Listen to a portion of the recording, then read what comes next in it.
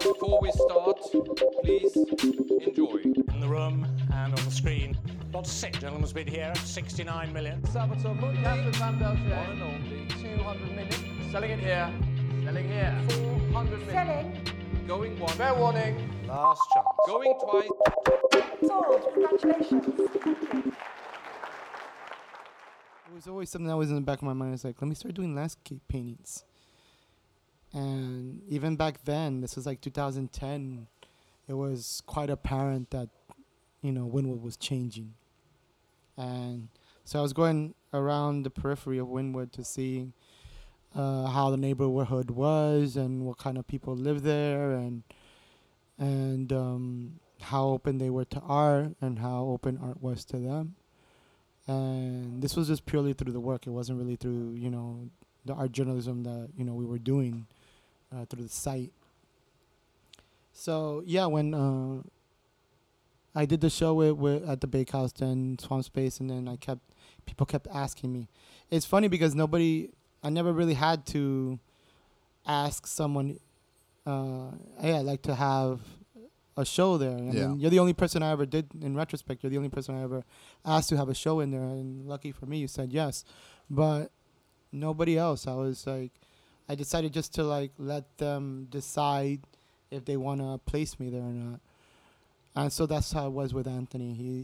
He said to me, "Oh, I want to put you in the show," and I'm like, and at that point I was like, "Are you sure you want me in there?" Yeah, I mean, you know what the work is, and I'm like, I talk a lot of shit. You sure you want me to be there? Because I talk a lot of shit. Yeah. That's been my quote unquote problem within the community. I was like, yeah, I want you in there anyways. Please come on in. Yeah. So that's when he put together the Mir Facade Show, which is basically a group exhibition of Miami-based artists, and yeah, it was essentially a response to the New York Times article about what ironically is the Whitney Biennial. Yeah. When they were shitting on Miami artists essentially to some degree. Not speaking fondly of. No, well, the thing about that is I find interesting is that I thought it was more of a strategy. I think Gene Moreno was just maybe antagonizing the Whitney Museum and, of course, by proxy, the Miami art community, because it was, right now it's over a decade since they ever had a artist from Miami represented in the biennial. And so it was, I think he was, I read the article and I could see the grin on his face when he was answering, Brett's questions for the New York Times. Yeah. So I could tell he was having fun with it. It's just like nobody else thought it was funny, but since I've been doing this kind of journalism to an extent, like the kind of journalism where you're talking a lot of shit. Yeah. They were doing that with that interview, and it was very apparent at least to me what was happening. But Anthony still felt compelled to respond in some level with it, so hence Mir Facade was created as an exhibition. Yeah. You think Gene was just to some degree having fun with it or you think because Miami's so fucking sensitive about not getting praised, that they were gonna take it the wrong way no matter what? I think all cities are sensitive about that stuff in our communities, to be honest with you. Yeah.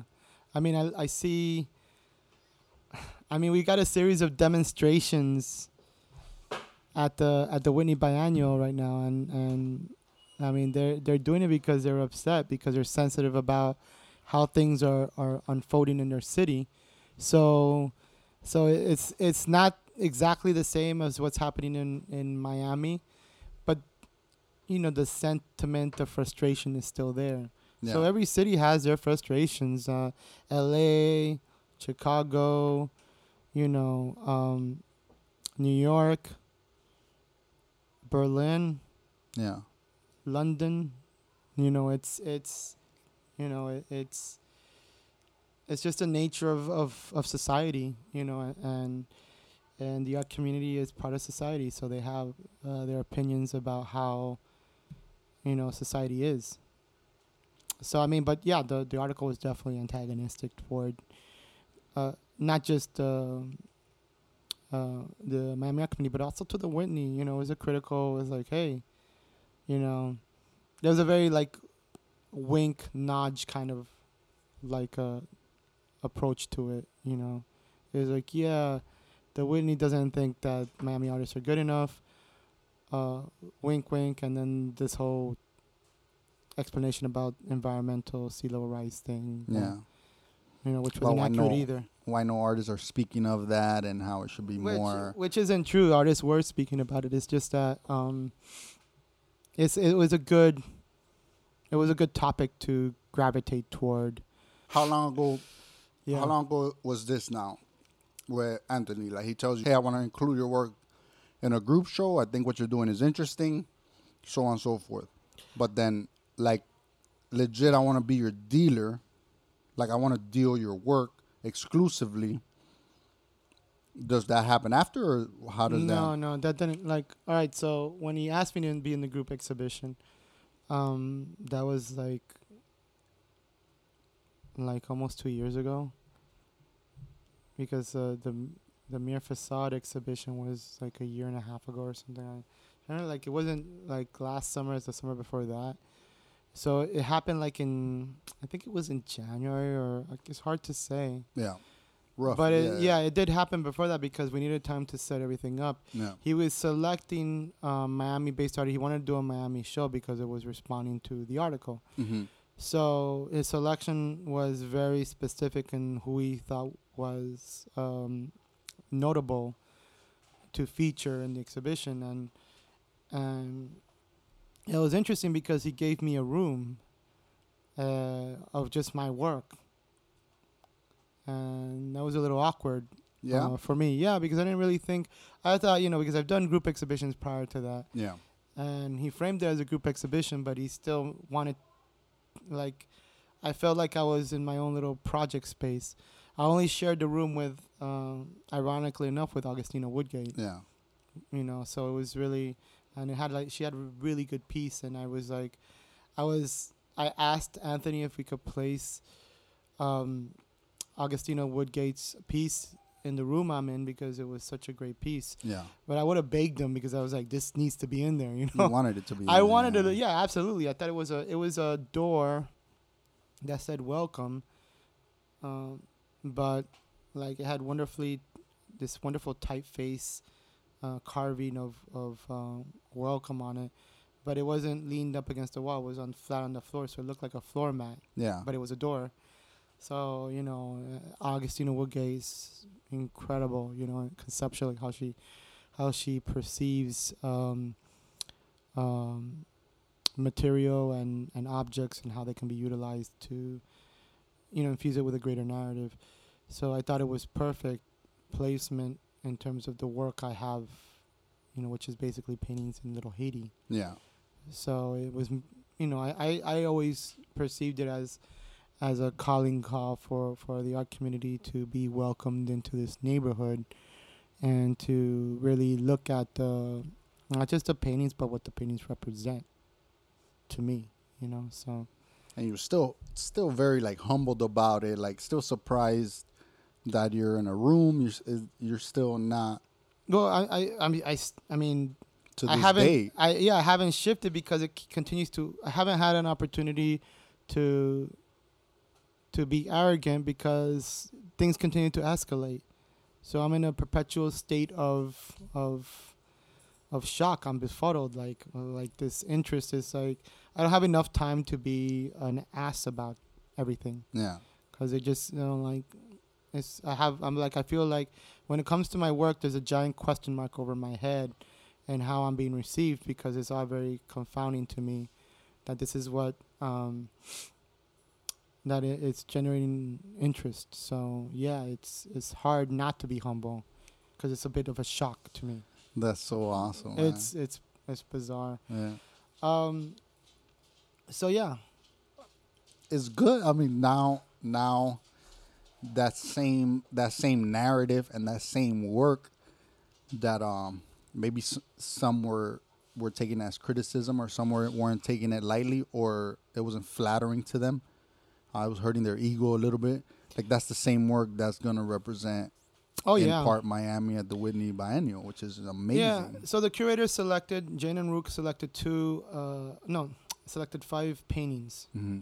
As part of a 4 of them were part of a series on Cafe Creole, which was a business in Little Haiti, like a little like cafeteria, I would say, and a famous one.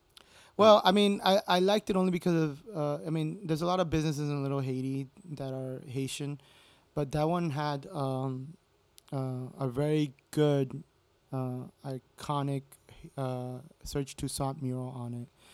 And for those who don't know Serge Toussaint, he's a Little Haiti muralist, and I always found his work to be incredibly important in terms of the identity of Miami, and to an extent, its brand. Yeah. You know, because Miami, every city has their brand, you know, how they choose to depict themselves. And I thought him as a muralist in that particular neighborhood, and to an extent what Miami is incredibly important.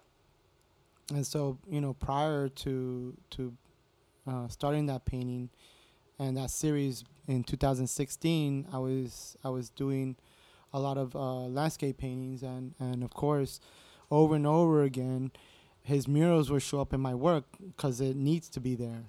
You know, it has to be there.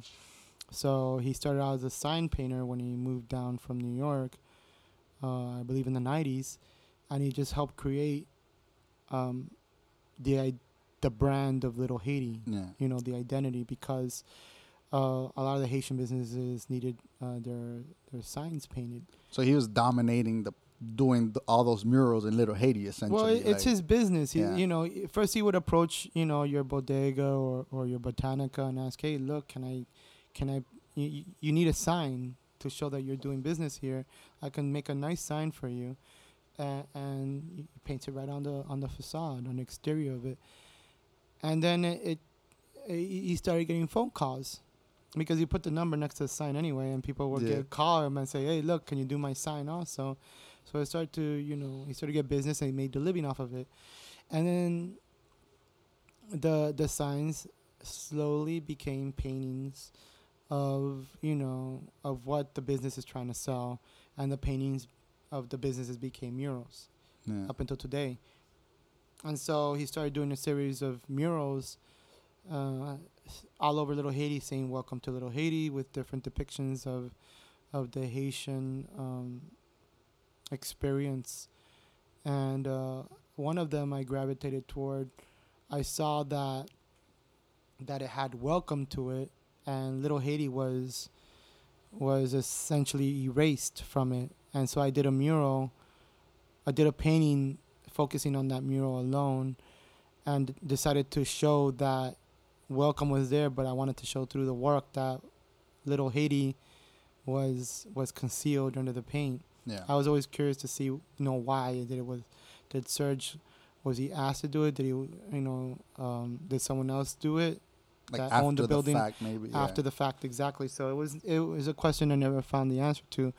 But I did begin to read articles where Serge was speaking about his murals being painted over, defaced and painted over by the property owners. Yeah. That they just have a different idea of what kind of business is desired for the neighborhood. Yeah. And at the time, there was a huge conflict, which still is to an extent, about what the brand of the neighborhood should be. Should it be the brand of Little Haiti? Should it be the brand of Little River? And they wanted to name it like Lemon City at one point, right? Or Lemon City too. Some developers wanted to rebrand it as Lemon City as well.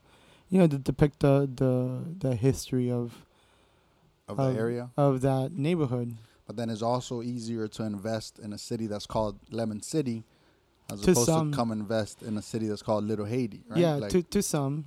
I mean, this is happening all over Miami. Yeah. I mean, we have Little Havana is being rebranded as Brickell West. Yeah. And also Alapata West Wynwood or Wynwood West, you know. So it's this they're you know. You think they'll rebrand Hialeah? I don't know. I mean, I don't think so because of the placement of the neighborhood. I mean, you have, and also a lot of people are speculating about the sea level rise. So, a lot of the population and property owners in Miami Beach are moving into further inland. Gonna move west. They move west, and you have Little Haiti that's above sea level. Dennis Scholl spoke about it in the New York Times article when he announced the rebranding of the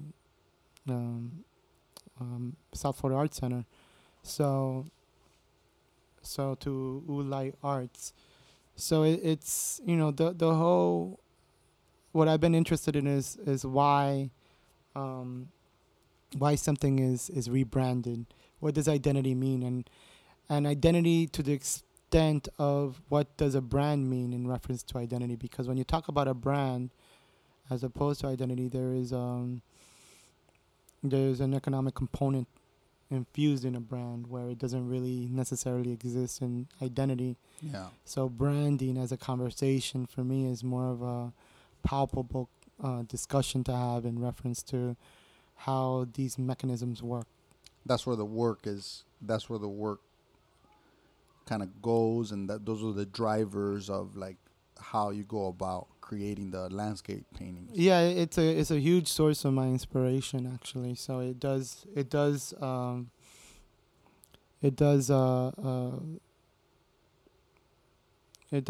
give direction to the work itself. You know, it gives it more focus. And rather than it just being landscape paintings. You've like put yourself there too, like ground zero. Like I see you attend like the conferences and you attend like the meetings and. Like I'm very much interested in listening to what people have to say. Yeah. It's like, if they want to say something, you should say it. And I'm interested in everybody's point of view. Yeah. You bought a house in that area, like. Yeah, I bought a house. I mean, and I'm a property owner, so I'm affected by what's happening too, and I have my thoughts about it. So, yeah, it's interesting, and I mean, as someone who's practiced art and seen what the art community has accomplished, whether people think it's a good or bad thing, it's still an accomplishment, and Coconut Grove, Coral Gables was an accomplishment. Miami Beach, Lincoln Road, that was an accomplishment. Wynwood was an accomplishment. Yeah. And so now we see the migration and the narrative of artist community continue in Miami. It's inevitable, right? Like Little Haiti is inevitable. 10 years from now, it's just there's too much money already into it. Of course. Like the roadway construction's already there. All the the city's highly involved in it. Like now, all the decisions were made years ago. Like of course. Now is when you just see it. Well, and you continue to see it. There's no I saw it years ago too. It's just that it becomes more obvious. There's less and less impulse to try to conceal what's happening by not discussing it. Yeah. And now, you mentioned the talks. People are very much more interested in talking about these things openly on platforms and what have you. And I think it's an important topic to talk about, because what has happened in Coral Gables or Coconut Grove and South Beach and Lincoln Road is not the same way as how it unfolded in Wynwood. Yeah. So I was going to unfold in Little Haiti, or for those who likes to subscribe to the Lemon City or Little River brand, is not going to be the same as how it's happened before. And it's that difference is what I'm curious about. And what fascinates me. How do you see it?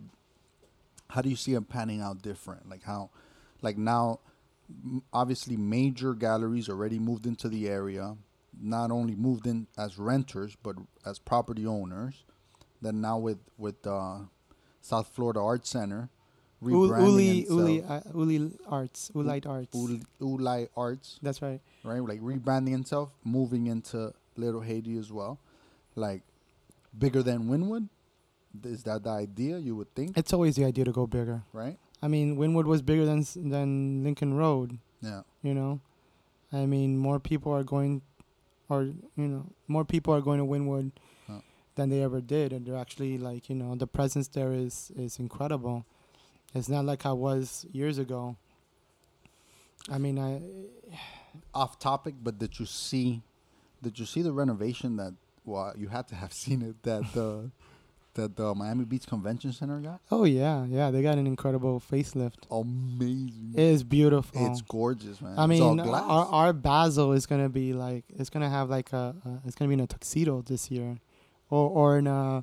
Well, it was, yeah. And No. It's gonna be like the exterior facade of the Miami Beach Convention Center is gorgeous. It's gorgeous. It is, you know, either you're talking about a tuxedo or a very glamorous gown.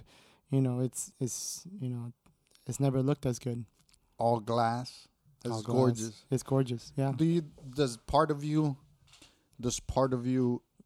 kind of get excited about seeing the city progress? Remember, you've been long enough doing work and following work long enough where we only had Coral Gables. When we were like teenagers, it was like Coral Gables, and you went to go see landscapes and pictures of roosters fighting, cockfighting. It was like predominantly heavy Cuban artwork. Cuban and South America art. Yeah, you had not even contemporary. You had Botero and you know, well, I mean, you would have like modern art also. Like some of the Latin American artists would have like minimal art, you know, formalism.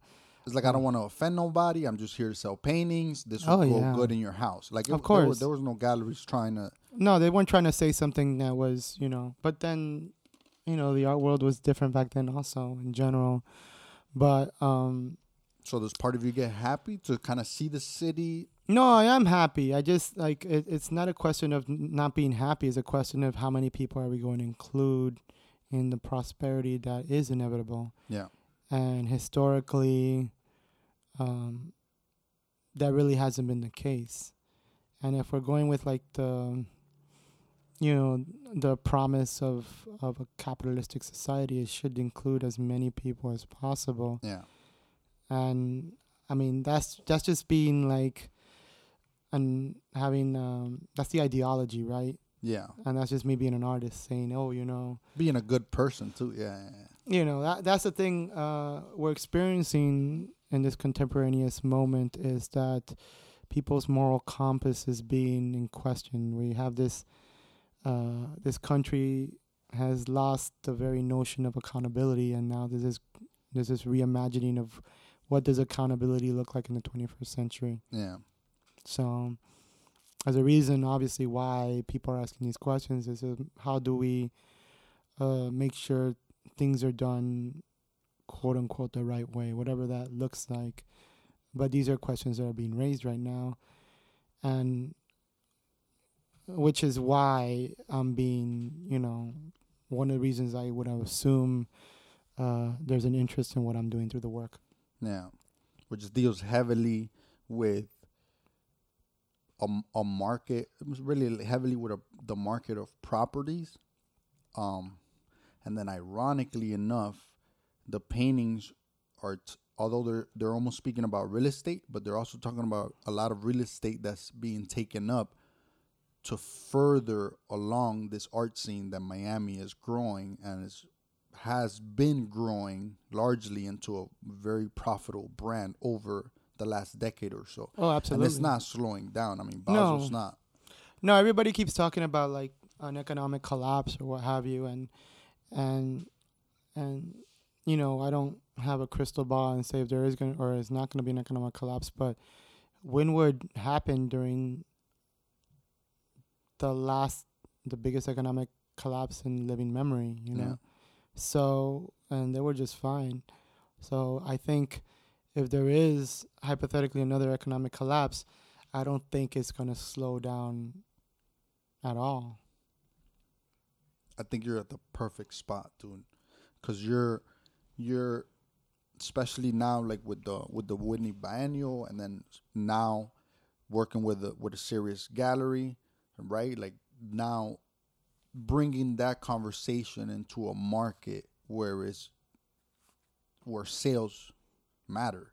Yeah, that's a great thing about your podcast in general is that I listen to a lot of podcasts, and there isn't that much of a focus, for obvious reasons, about the art market.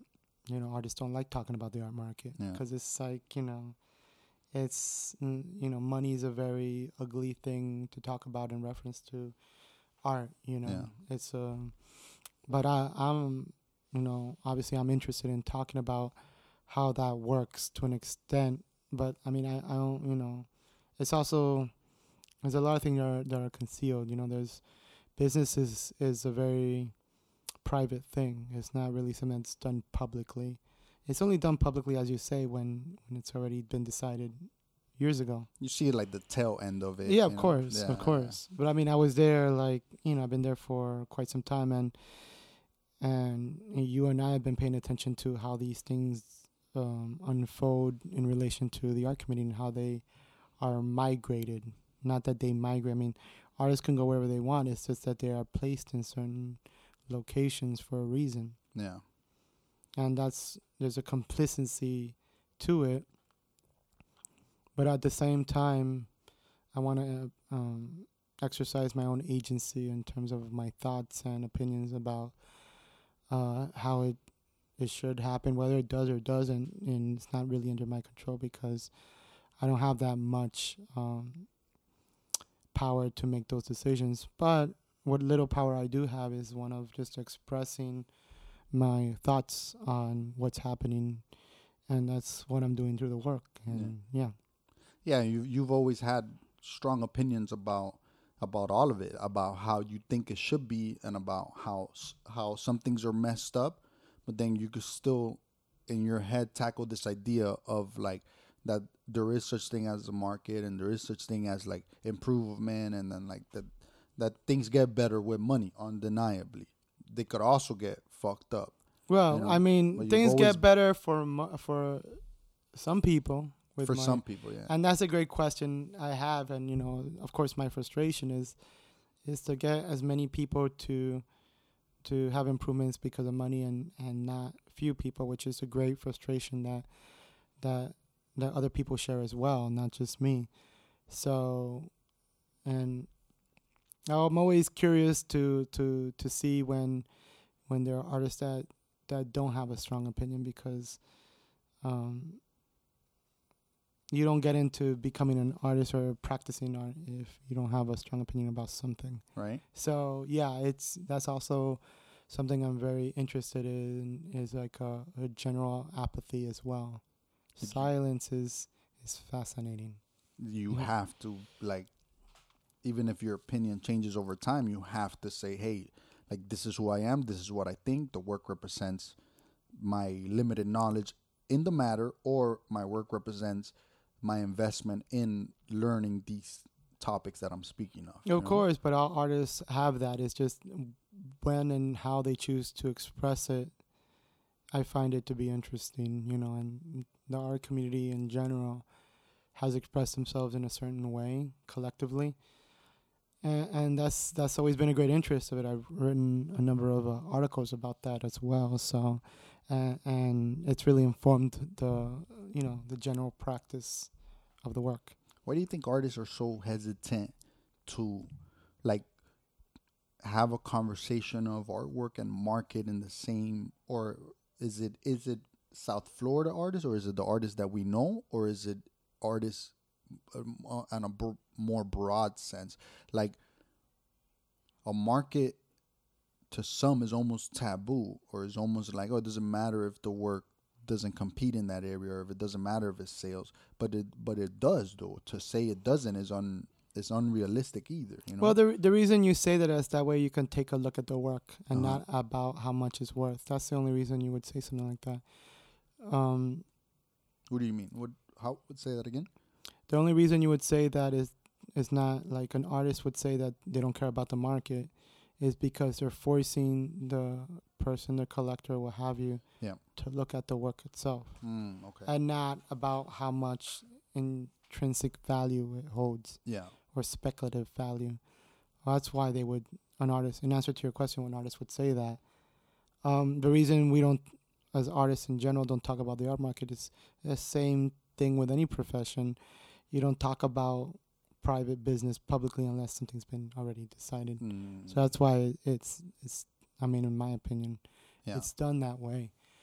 And I could understand that. It's just that I find it still a good topic to talk about how these decisions are made and what work and what artists is valued, overvalued, or undervalued. Yeah. Artists have like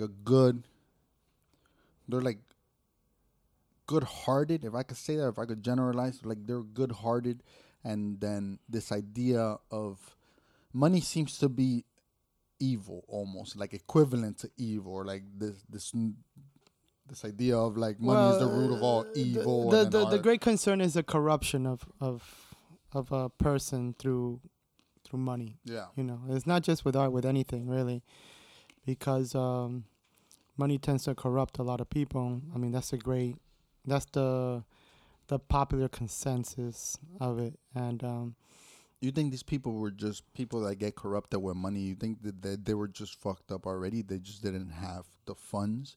Like money just is a magnifying glass of like who you are. Like if you're generally sketchy and not of high morals, the fact that you have money just gives you more power to be that person, you know? No, it does, but I don't think, I think everyone is corruptible, to be honest with you. I mean, even, you know, me, obviously I don't know. I'm sure if I have enough money, I won't do good things all the time either. You know, I'm going to make mistakes. I'm only human. We're all human. So everyone, of course, is corruptible. It's the reason with the money, it makes things more apparent, you know. You'll be sitting on your throne and you'll be yelling at people and saying, let them eat cake. Yeah. You know, that's the great fear that, you know, people in society have with, well, or certain people in society have with people with money, you know. Yeah. But, you know, in reference to artists, I mean, artists are going to have opinions about artists are human just like anything else, and they'll have opinions about what money means to them as well, and how they decide to utilize it. I really don't think that an artist, if he's good and he gets money, he'll still be a good artist. I think, you know, these decisions are made based on the situation or circumstances, and you know, we always hope someone that, you know, not just an artist, anybody that comes into money stays a good person and does good things with the money they acquire, you know, whether, you know, they earned it or not. But I don't know. I've seen people who I think was a dick one day and then they do something cool the next day, you know. Yeah. So it's very difficult to really anticipate what a person will do, whether or not they have money, you know. Are you excited now? Like now, a lot of new projects on the horizon. Yeah, a lot of new projects on the horizon. I'm very excited. It's just that, like I said before, I'm still in a perpetual state of shock. You know? It's hard to take in. It's difficult to take in. But I see the importance in it, you know, and I'm just trying to find a way of positioning in myself to make sure that it's not just me, because by design, the work really isn't about me, you know. It's about everybody in Miami, and to extent where we are right now. So I think that helps to keep me focused on what's important, you know, to me, or else I'll get really frustrated with what I'm doing in life, you know. Yeah. So I think you knocked it out the park, man. You're where you need to be. I think you definitely put in the work. You know, I've like known you for a while now, and you're like actively putting the work. Like Yeah, but you're out everybody, there- I you're out you know, there pounding the pavement, it's man. it's You've my been- it's my thing to pay attention to everybody else too, and everybody puts in work. I've seen, I mean, there's a lot of artists in Miami that have worked really hard for many years, yeah, and it just so happens that I'm in, you know, and it's like, you know, I mean, I look at the list. I mean, I got the list. Everybody, all the artists got the list a week before the press release came out. yeah, And I sat down, I went through every single one of those names, went through their resume, yeah. just to see how I compared to everybody else. And I'm like, I'm like the least qualified person to be there. Yeah. It's bizarre. I've only like exhibited for the most part in South Florida and mostly in Miami. And that's it. I mean, Augustina Woodgate has exhibited all over the world also, you know. So it's like, and the rest are just New York artists, you know, under 40, Yeah. right? This is like a young group of artists. But it's New York is New York, you know, and it's like by you know, how things work, they should be there. Yeah, and you got to also see, obviously you understand they're not just looking at resumes and whatnot. Like the curators are trying to put a conversation amongst the people that they're deciding that is compelling. Also, you know? I so know. what you're saying. No, that's true, but I mean, they say that. I mean, you sound like an art teacher. I was like, oh yeah, they're gonna look at your work. I mean, and the reality is, and you know as well as I do, is like, you know, in the market and in curation, people look at resumes also, and sometimes it takes more priority. Disregard it completely, but what I'm saying, it carries a lot of weight. Let's just say.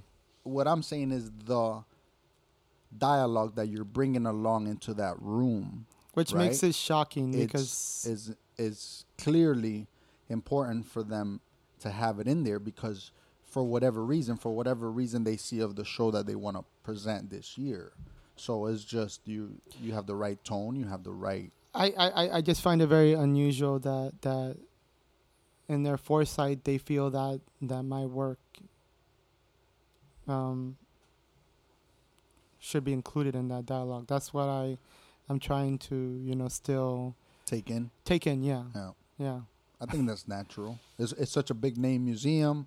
This is where it was bizarre even to have like Oliver Sanchez asked me to put me in a solo exhibition, and then I get the South Florida Consortium grant, which locally is a big deal for me. You know, it's like, oh, you know, these are all very provincial things. Yeah. But I found it like very flattering, and now this, so it's like it just seems to compound itself. So it's very surreal. Yeah.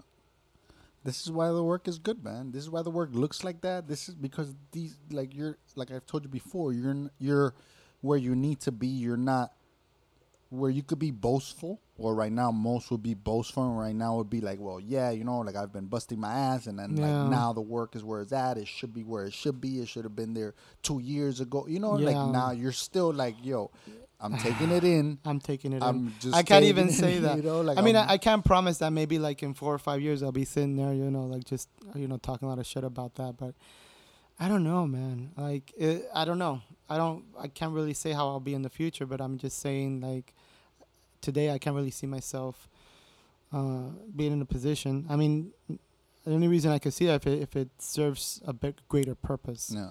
If being boastful speaks to the importance of not just me as an artist, but what I represent, like coming out of Miami, then yeah, I would see it serving that purpose. Yeah.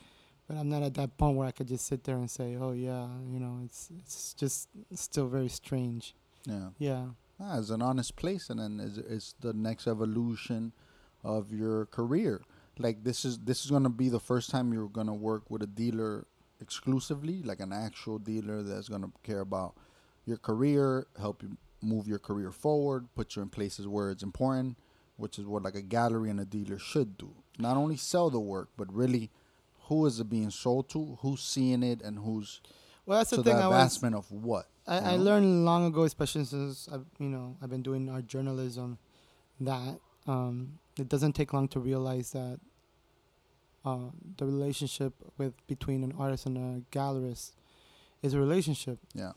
And in the foundation, it's about trust, and I trust my gallerist. Anthony, I've observed him over the years. I've been really excited with his curation and his body of work, because artists don't seem. I mean, I was guilty of that too. I started to really be looking at curators in a very critical lens. As an artist, you have to do that because they're handling and framing your work. Yeah. Conceptually, it's like this is. I mean, it's the difference between having my show or being given a show and framing my work as landscape paintings. Yeah. Or work speaking about gentrification. Yeah. It's there's a different component to that. Yeah. Some curators would be more comfortable doing that. Some curators would want to say, "Oh, Eddie Arroyo is showing in this space. It's Miami landscape paintings." Yeah. Well, it's That's more it. than that. Yeah. No, I know, but you do realize that there's some curators that work that way. Yeah. Anthony would not do that. He likes having me talk about these things, and that's where the trust lies, because he realizes that this is how you build a particular brand. Yeah. You use this narrative to place it in, and it has a different, as you say, layer to it that makes it more interesting rather than it being a landscape painter.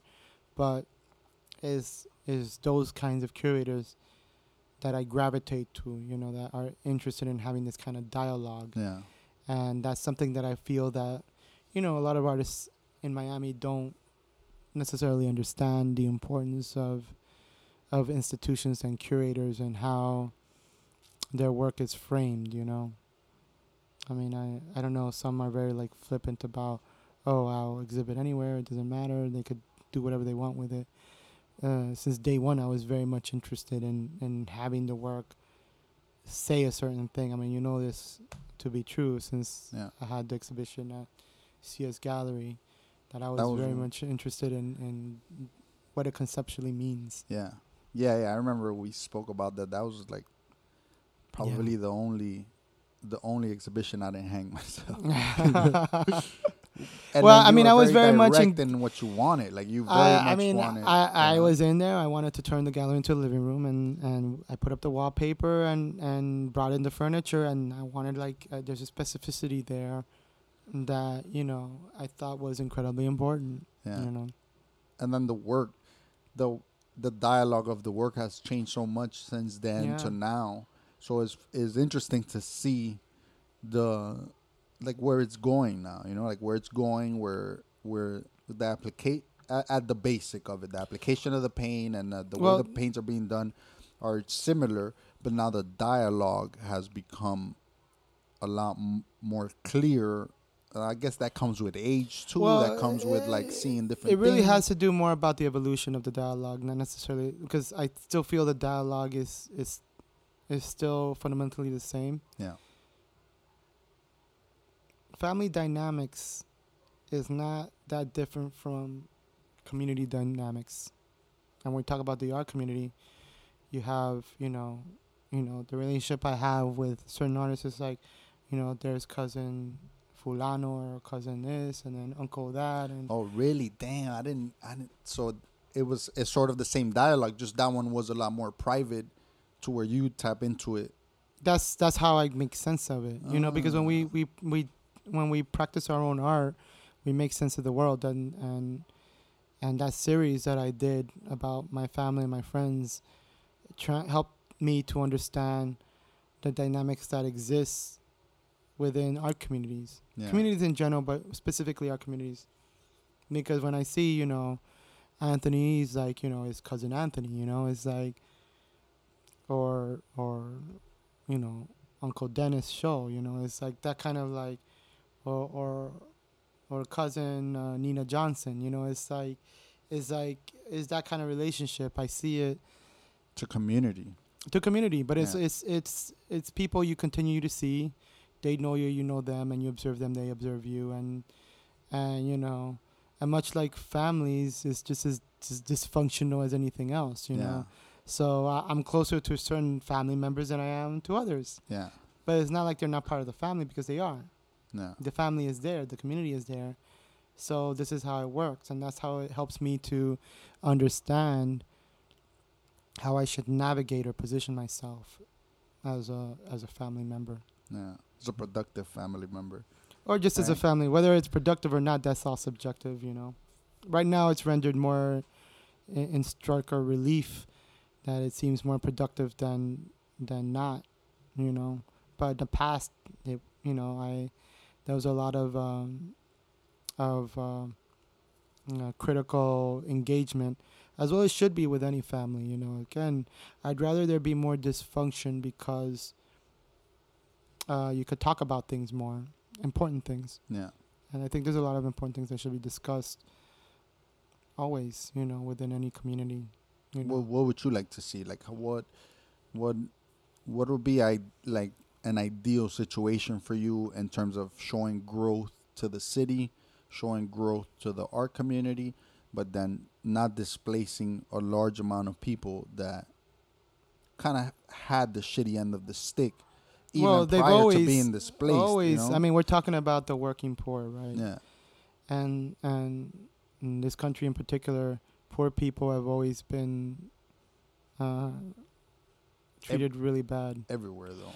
Everywhere, but I mean, we in this country like to boast how much opportunities we present to our citizen and civilian population. Yeah. You know, that's basically our calling card. You know, this is what makes this nation so great. The American dream. Yeah. It's the American dream, but the American dream for everyone or only for certain people. And that's when the great conflict takes place. Now we have a conversation. Yeah. Reference to your question, the great vision I would like to have is just a situation where everybody I mean, there's going to be growth. As you said, it's inevitable, and it was mentioned earlier, but there should be growth for as many people as we can, you know. The people that exist in that community should benefit economically as well. Yeah. Because it's inevitable, and you know, if they want to move on, and if it's not their cup of tea, that's great. But if they want to stick around, they should have the opportunity to stick around and not be forced out, which is what my great frustration is. And I'm trying to convey through the work as well, and through the exhibition I'm having in the Whitney. Yeah. So yeah, so the series of paintings is going to be from 2016 to 2019, and you see the mural of Serge Toussaint, and it's defacement by the property owner, and subsequently to how it exists today, where has a nice clean white coat of paint on it, ready for the right kind of business to come in. Yeah. And I don't know, I'm eager and curious to see if it's going to be a Haitian business or it's going to be someone that is more traditionally perceived as economically desirable. Yeah. Yeah, so... And then you have there's going to be 5 works. They selected 5 paintings? They selected 5 paintings. 4 of them are from the Cafe Creole series, and one of them is a nice little surprise, which is basically a poster calling for collective action at City Hall in reference to a special area planning for Magic City, which is a mega development that's coming into Little Haiti. Yeah. Yeah. So for a lot of people who don't know, special area planning is a right given to a developer that owns a number of acres of property within a lot. And if they're given the permission for special area planning, they can do whatever they want with that lot without any kind of oversight from the city. So they can put whatever they want. It's a useful plan for suburban sprawl, like if you're going to be building out. Mm-hmm. But when you're doing like infrastructure and you're given like on an existing community like Little Haiti license to do whatever you want, it raises a lot of alarms. Yeah, take a wild guess what the fuck they're gonna put there, right? Well, I mean, I don't put a have to. fucking I have library. paintings that depict it. They have the construction banners that You know exactly. they're looking what's to coming. rebrand it. They try to recall it, rename it the Innovation District, that area, and And right now, the banner is talking about creating jobs for the existing community, for the Haitian community, and that's a very suspicious thing, because once there's no accountability, which is what a special area planning is no accountability whatsoever. I don't know. I mean, it's going to be a question of what will they do. Yeah.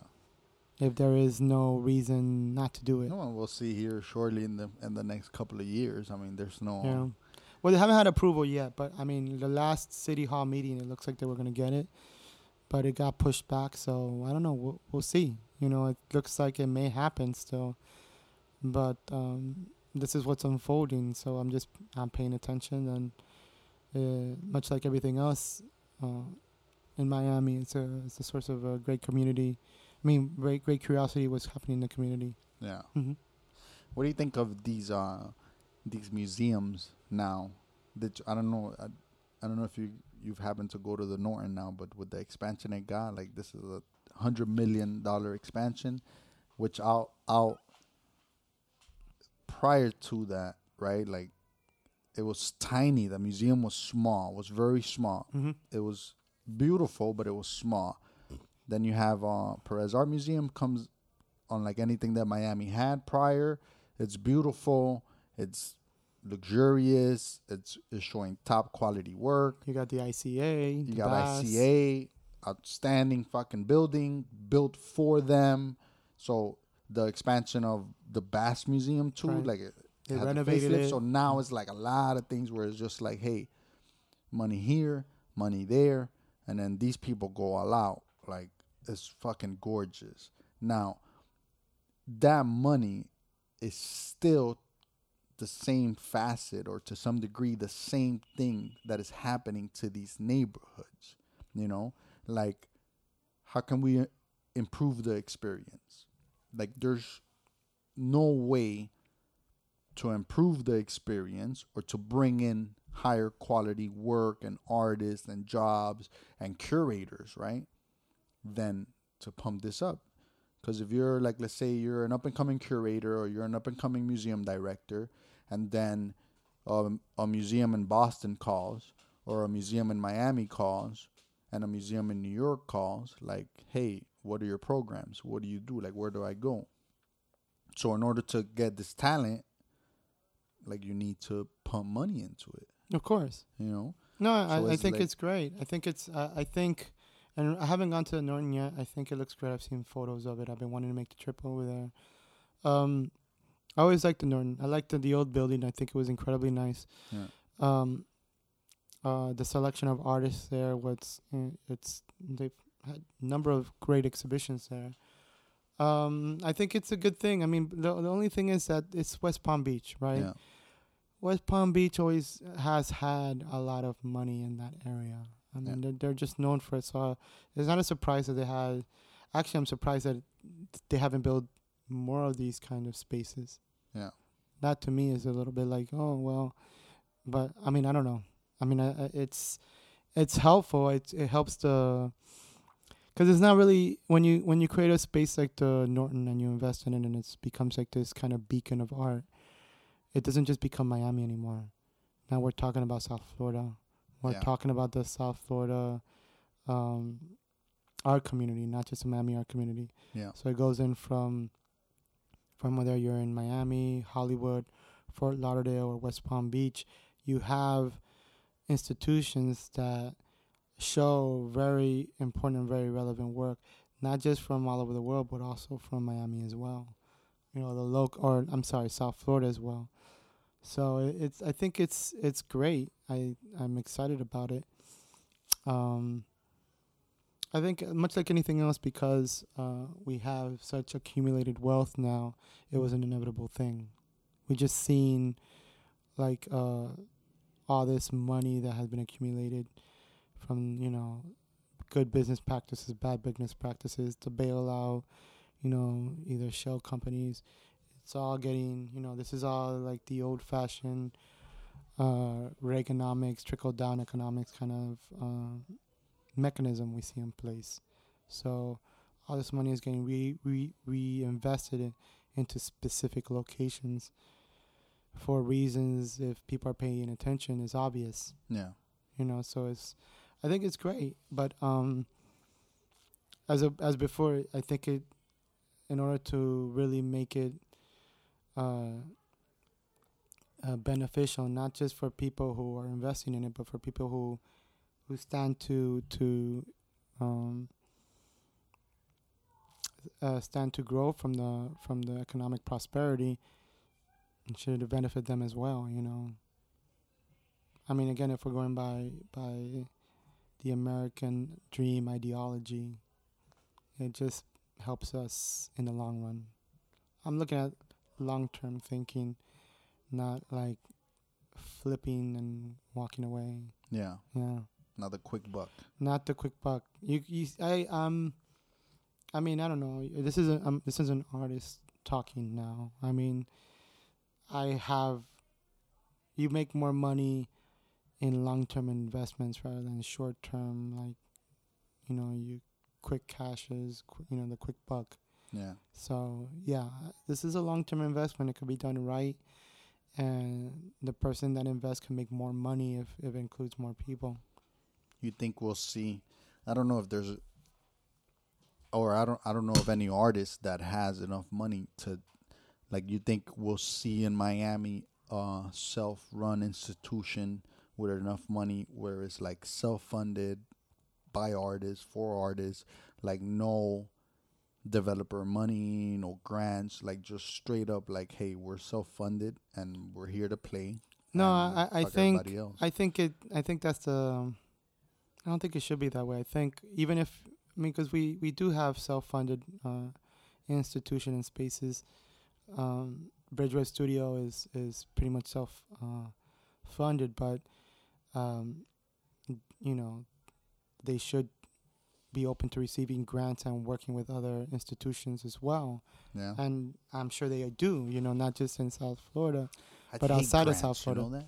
I don't know. Is that dumb of me? Is that, or do I have the wrong impression about that? Well, the impression is so much as to say that everybody uses grants. Yeah. Even private companies use grants. Yeah. It's just they're more quiet about it, or maybe they would like to be public about it. The PAM uses grants. The ICA prides itself by being a private institution, but I'm sure, I haven't done any research on it, but I'm sure if not now, later they will receive grants as well. Yeah. Some type of museum grant. For any kind of programming. Are they recognized as a museum yet? I'm not sure, but I'm sure that if they haven't been recognized, they're working toward it as well. Yeah. That I understand they have to have like a very respected collection. I mean, they do though. But so they have so it's to their benefit to be seen as a museum, even though they are branding themselves as a institution. I've always been of this idea of, if the market thinks that what I'm doing is worth having, then it's going to support it, And then that's like the ultimate measuring stick, right? Like, hey, if people care enough about it, then they'll back it up. They'll back it up with money. So this is kind of my hesitation with grants. It's kind of been the hesitation with art is about also, like this idea of like, if we put out something that brings value to the private person, to the average Joe that says, hey, here's $5, here's $20, here's $100,000, like, then it's worth living. Otherwise, like, if the market decides it's not worth it, then it's not worth it. No, I understand that, but the problem with that is coming in the assumption that private companies never had any kind of help funding from outside of their, that comes outside of their sales, because that's not necessarily true either. As they get funding, they just don't talk about it for the most part. Yeah. Like I'm always surprised that, well, not necessarily, but the NFL is a non-for-profit. Yeah. It's the biggest one, probably. Fucking make it and it's like, and people have this impression that it's a private, profit-driven company. Yeah. Or business. Yeah. but that's a non-for-profit.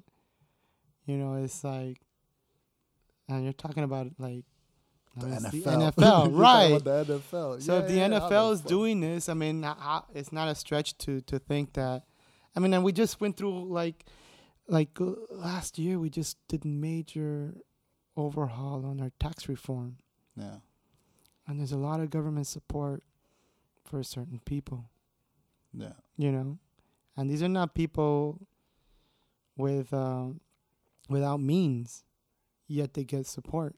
Yeah. So this whole notion of private companies, like this, pull yourself by the bootstraps Yeah. narrative, is not entirely accurate, Yeah.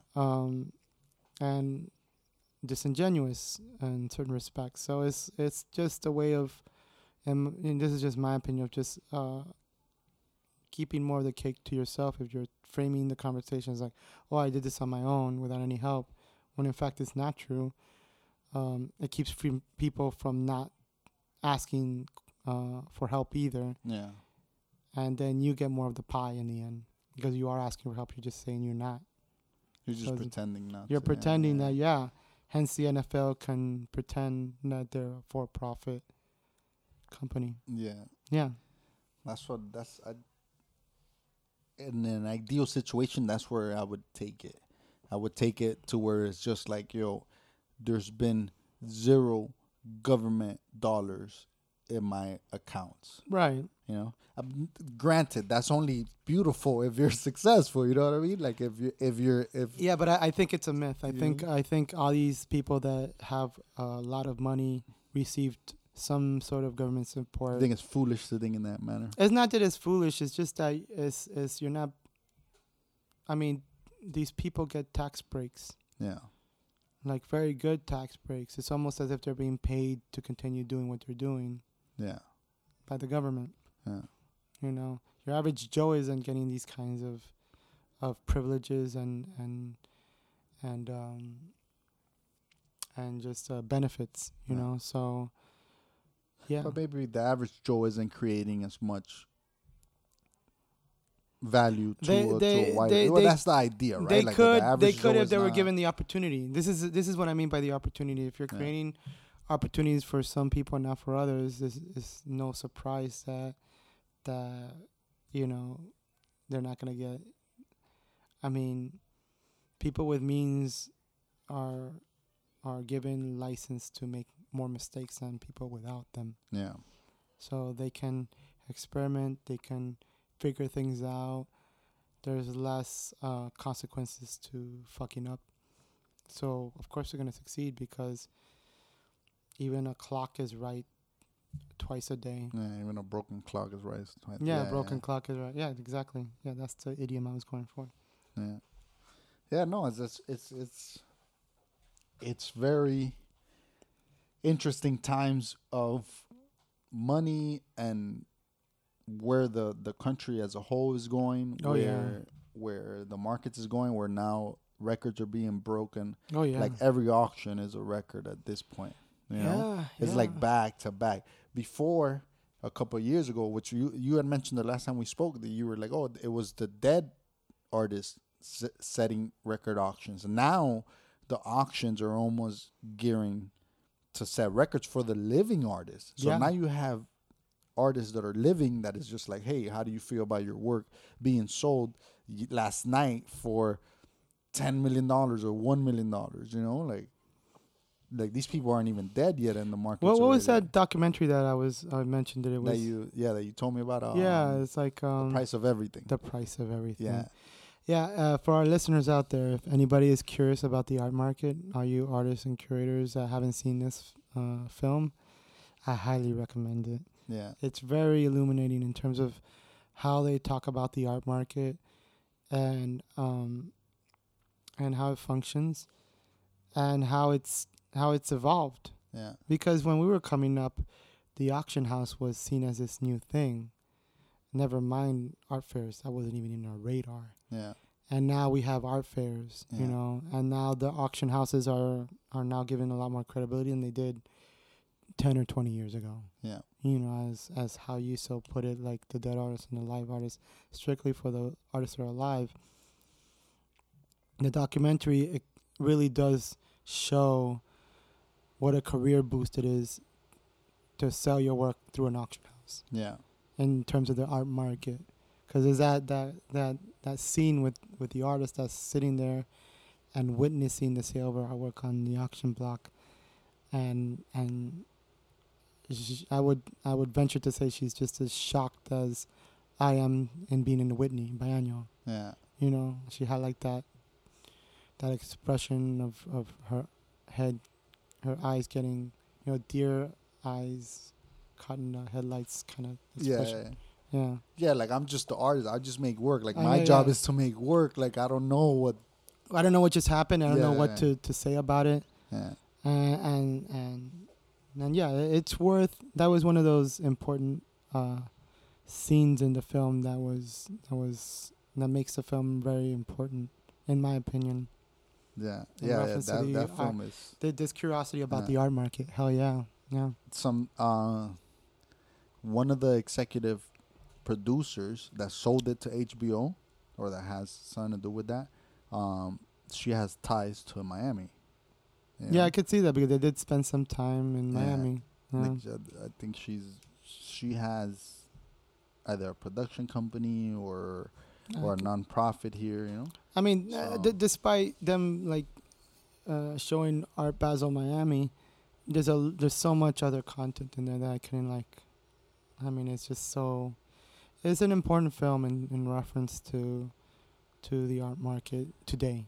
Let me, because in the process of the artistabout.com, you breathe life into it, you know?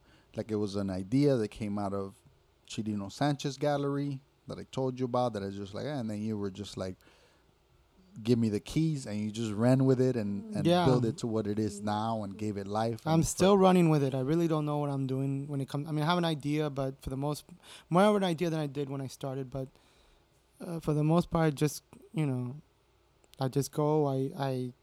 It's very simple. At this point, not like before when I was doing critical writing on the site, but it's just like an outline of where we're at right now within the art community, what the art community is presenting. Yeah. So I just I share the press release, I take photographs of the exhibition, and people can decide whether it's their cup of tea, and they can go and visit the work or the exhibition themselves, and support it, economically or just verbally. Yeah. So yeah. So then now you've documented for essentially since 2011, since December 2011. Yeah. So till now, like you're still actively out there looking at work, documenting work. In the process of that, in the process of taking it to print, I came like this idea of Miami's art scene is ran by women. Like every museum, every gallery, every non-for-profit, like the majority of them, over 50% of them, on the face of it, yes. It's like it's managed. It's a lot. There's a lot of women. There's a lot of like, look, the Norton, the prior director and the new director, female. Yeah. I think Pam is one of the only ones that isn't ran by a woman. I think the Bass is. Mocha. I don't know Mocha was if the ICA is. I don't think the ICA is bad. I don't think the ICA is either. Yeah. But you're right. The museums, the galleries. Yeah. The project spaces for the most part. Yeah. It's ironically enough, like I kept looking at all these names and I'm just like, dude, all these. I noticed that from the very beginning, and I thought it was really exciting because it's like, it's been happening for a long time actually in Miami. I'm not sure how it happens in different institutions around the world, but Miami is very much run by women. Yeah, which is fascinating. I don't know what that means. but it's a good thing. I guess I don't know if it's good or if it's bad, but it's No, I it's think there. I think it's good. I think it's important. Oh. It creates a kind of, especially if Miami continues or South Florida continues to become more valid as an art destination. It should be a topic worth discussing. The importance of a woman's perspective in shaping the identity and even the brand of the art community. You see Miami or South Florida in general in the next, I don't know, in the next decade? Well, of Like, course. you I mean, see that goes you without see- saying. I You mean, see a it's- lot of artists still leaving, or you see a lot of artists still. I think artists are gonna like want to stay, flexible in terms of like traveling. Yeah. But yeah, I can see them like staying. I mean, they already are. There are we have a lot of good artists in Miami. Yeah. I mean, I can speak from experience. It's just that I'm hoping that the rest of the global art market realizes that. So we'll see. It helps that Art Basel's here. It's just we haven't really experienced the situation where it bleeds out into the art community, the existing art community in Miami yet. Yeah. And it hasn't been from any lack of effort from the institutions here and the artists here. Yeah. They've been working tirelessly to try to be seen globally, but the opportunity continues to elude us. And I think that was the important thing about Gene Moreno's contribution to the article written in The New the York Times. That's right. Yeah. So yeah, I think it's up to other people to decide how they want to use the brand, but I think the situation here is very unique in reference to the environmental, the climate, and of course, he's not wrong about the sea level. It's going to be an issue, and it's something that the Miami brand can contribute globally in reference to the direction that we're going as a civilization, as humanity. You Yeah. know? We're not the only places that are going to be underwater, but there's, we can contribute to what that's going to look like. But overall, you're optimistic about Well, what it looks like. I'm optimistic purely by necessity. I have no choice, Yeah. It's like, Yeah, yeah. but you do though. You have a grim reality of where it's going. Well, I But- do, but it's always. I mean, for me, it serves me to be optimistic about the grim reality of it Yeah. all. Yeah. So, and that's when it becomes exciting, I'm optimistic, man. Yeah. So Because am it's I. good. It's the most fun Mhm. South Florida has had Yes. thus far, Yes. and it is only getting better. is Year after getting- year, it continues to get better, and the it artists, does. It perpetuates itself. Yeah. the artists continue to be put out there more. The artists are getting to places where they haven't been before, and then now you have like not pretty colors and bullshit work. Like no, now you have like serious dialogues being Yeah. Presented. put in platforms where they could be heard. And I think the move for Light Arts to go into Little Haiti just creates more opportunities to have or have conversations and have artists produce work Yeah. that actually has content, Yeah. like really deep concerns being expressed through the work. So yeah, whether And then a lot of these places are going in there too as owners, so they're not gonna get rented out, quote unquote, or they're not gonna get pushed out. not all of them. There's still people or an artist specifically that are gonna get pushed out, but not all of them. I mean, Nina Johnson owns her space. Yeah. Spinello has a residence that he owns, but I mean he's flexible. And a lot of the artists are adopted and embracing this idea of the nomadic nature of what they do.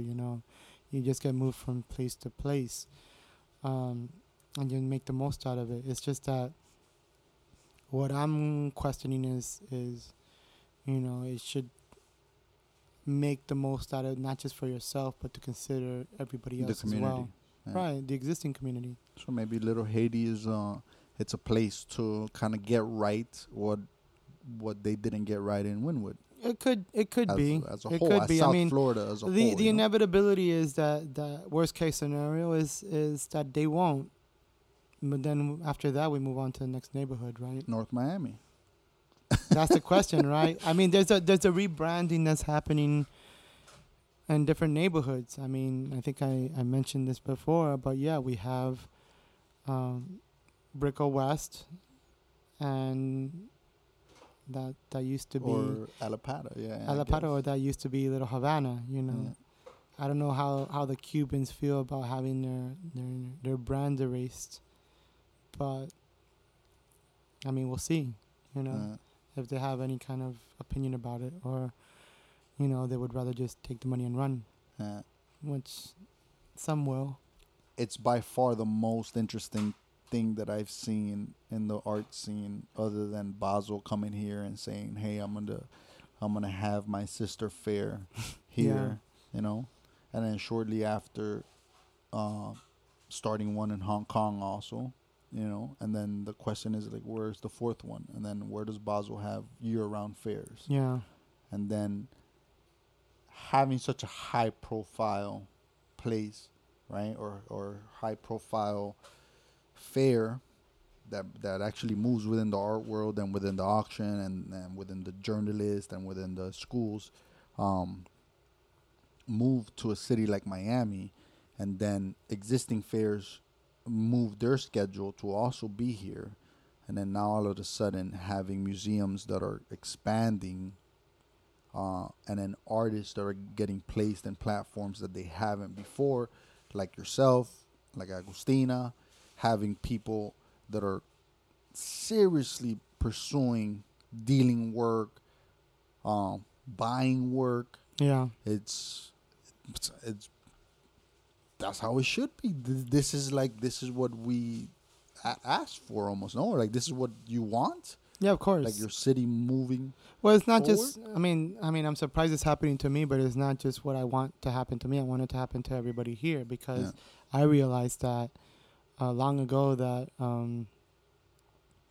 if I do well, everybody else does well, and if everybody else does well, I do well. I mean, it'll be hard to even to fathom that if Art Basel wasn't here, the Whitney wouldn't have any interest in Miami. Yeah. Although, prior to Art Basel coming down, we did have artists in the Whitney Biennial. Mm-hmm. I had Robert Teeley was in the Whitney Biennial, and then afterwards you had Hernan Bass. Not Hernan Bass. What's the name of that other guy? Well, you had William Cordova, Ala Guerriere, and what's the name of the other artist? He escapes me right now. But we've had artists that have been there after Whitney came. But it was important that we were there before the fair, the sister fair, came to Miami Beach. I mean, I don't think the curators at the Whitney really do care too much about the art fairs and by extension the art market on that level, but I do realize that it does play its role and it is important. I can't really say, it'll be silly for me to say that, oh yeah, we could have done this without Art Basel in Miami. It's just not true. Yeah, I find it difficult to believe that it could have happened. I think that was just a part of it. I think that the city and the scene in South Florida in general has grown from it, to where, I don't know, maybe before that was the only great thing or thing of relevance happening. Mm-hmm. Now it's not the case. Now it just adds to it. Now it adds to it's a year-round program. No, where people are doing active work. It's what Dennis Shaw wants. He wants it to be a year-round destination, an art destination, which I'm all on board for. It's just that it's great that Art Basel's here. It's just that I still want the Miami art community or just Miami in general to have a voice or a platform where they could talk about what's happening as well. Yeah. And there needs to be weight, because in the past that's been the problem for a lot of the artists in Miami, that that they don't benefit as much as they should. Yeah. Or they would like. I think it. And that's the great frustration. They come in, at least in the past, they set up shop for like a week, and they leave, and that's it. And things go back to it being quiet again. And now that's becoming less and less the case as there's new strategies coming into play on how this could be more of a 24/7 thing.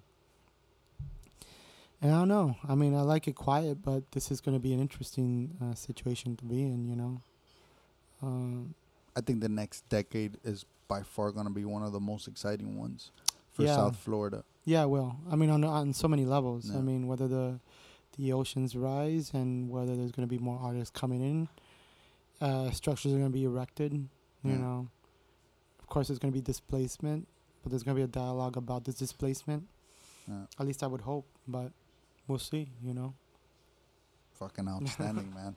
When does the Whitney open and all that, or where can they could get it obviously on the website, the Whitney Biennial? Go to the Whitney website. It'll give you the dates on it's in the second week of May. And if you're in the neighborhood, come on by and you could see Miami in the Whitney, between me and Augustina Woodgate. That is exciting. Yeah, so it's for the first time in over a decade. So I'm excited for you. Thank you. Congratulations. Yeah. I think it's perfect. I think your response to it, where you're feeling, I think is ideal. I couldn't. Yeah, I don't know. Hopefully, I don't know. I don't know how it keeps it seems like once I get adjusted to the new reality, everything shifts again. I was just getting used to just the normalcy of just receiving a grant that was very difficult to receive. A lot of artists in the community say, "Oh, yeah, it's really hard to get the South Florida Consortium grant." And it's yeah, all right. Then I got it, and it's I was starting to get used to this, and then this pops up, which is even more difficult to get into. Yeah. So I don't know. It's very odd position to be in. Well, enjoy the ride, man. No, I will. I'll try. All right, bro. This was fun. We'll do it again soon. Mm-hmm. Most definitely. And then, where can they find you on social media? Well, just go to my website, which is just go to eddiearroyo.com, and I have links to my social media where I keep updating what I've been doing. It's mostly what happens in social media is it's like a digital sketchbook on how or what ideas I have that will be fully realized in paintings, that hopefully get placed in important institutions and events. So yeah. Outstanding, man.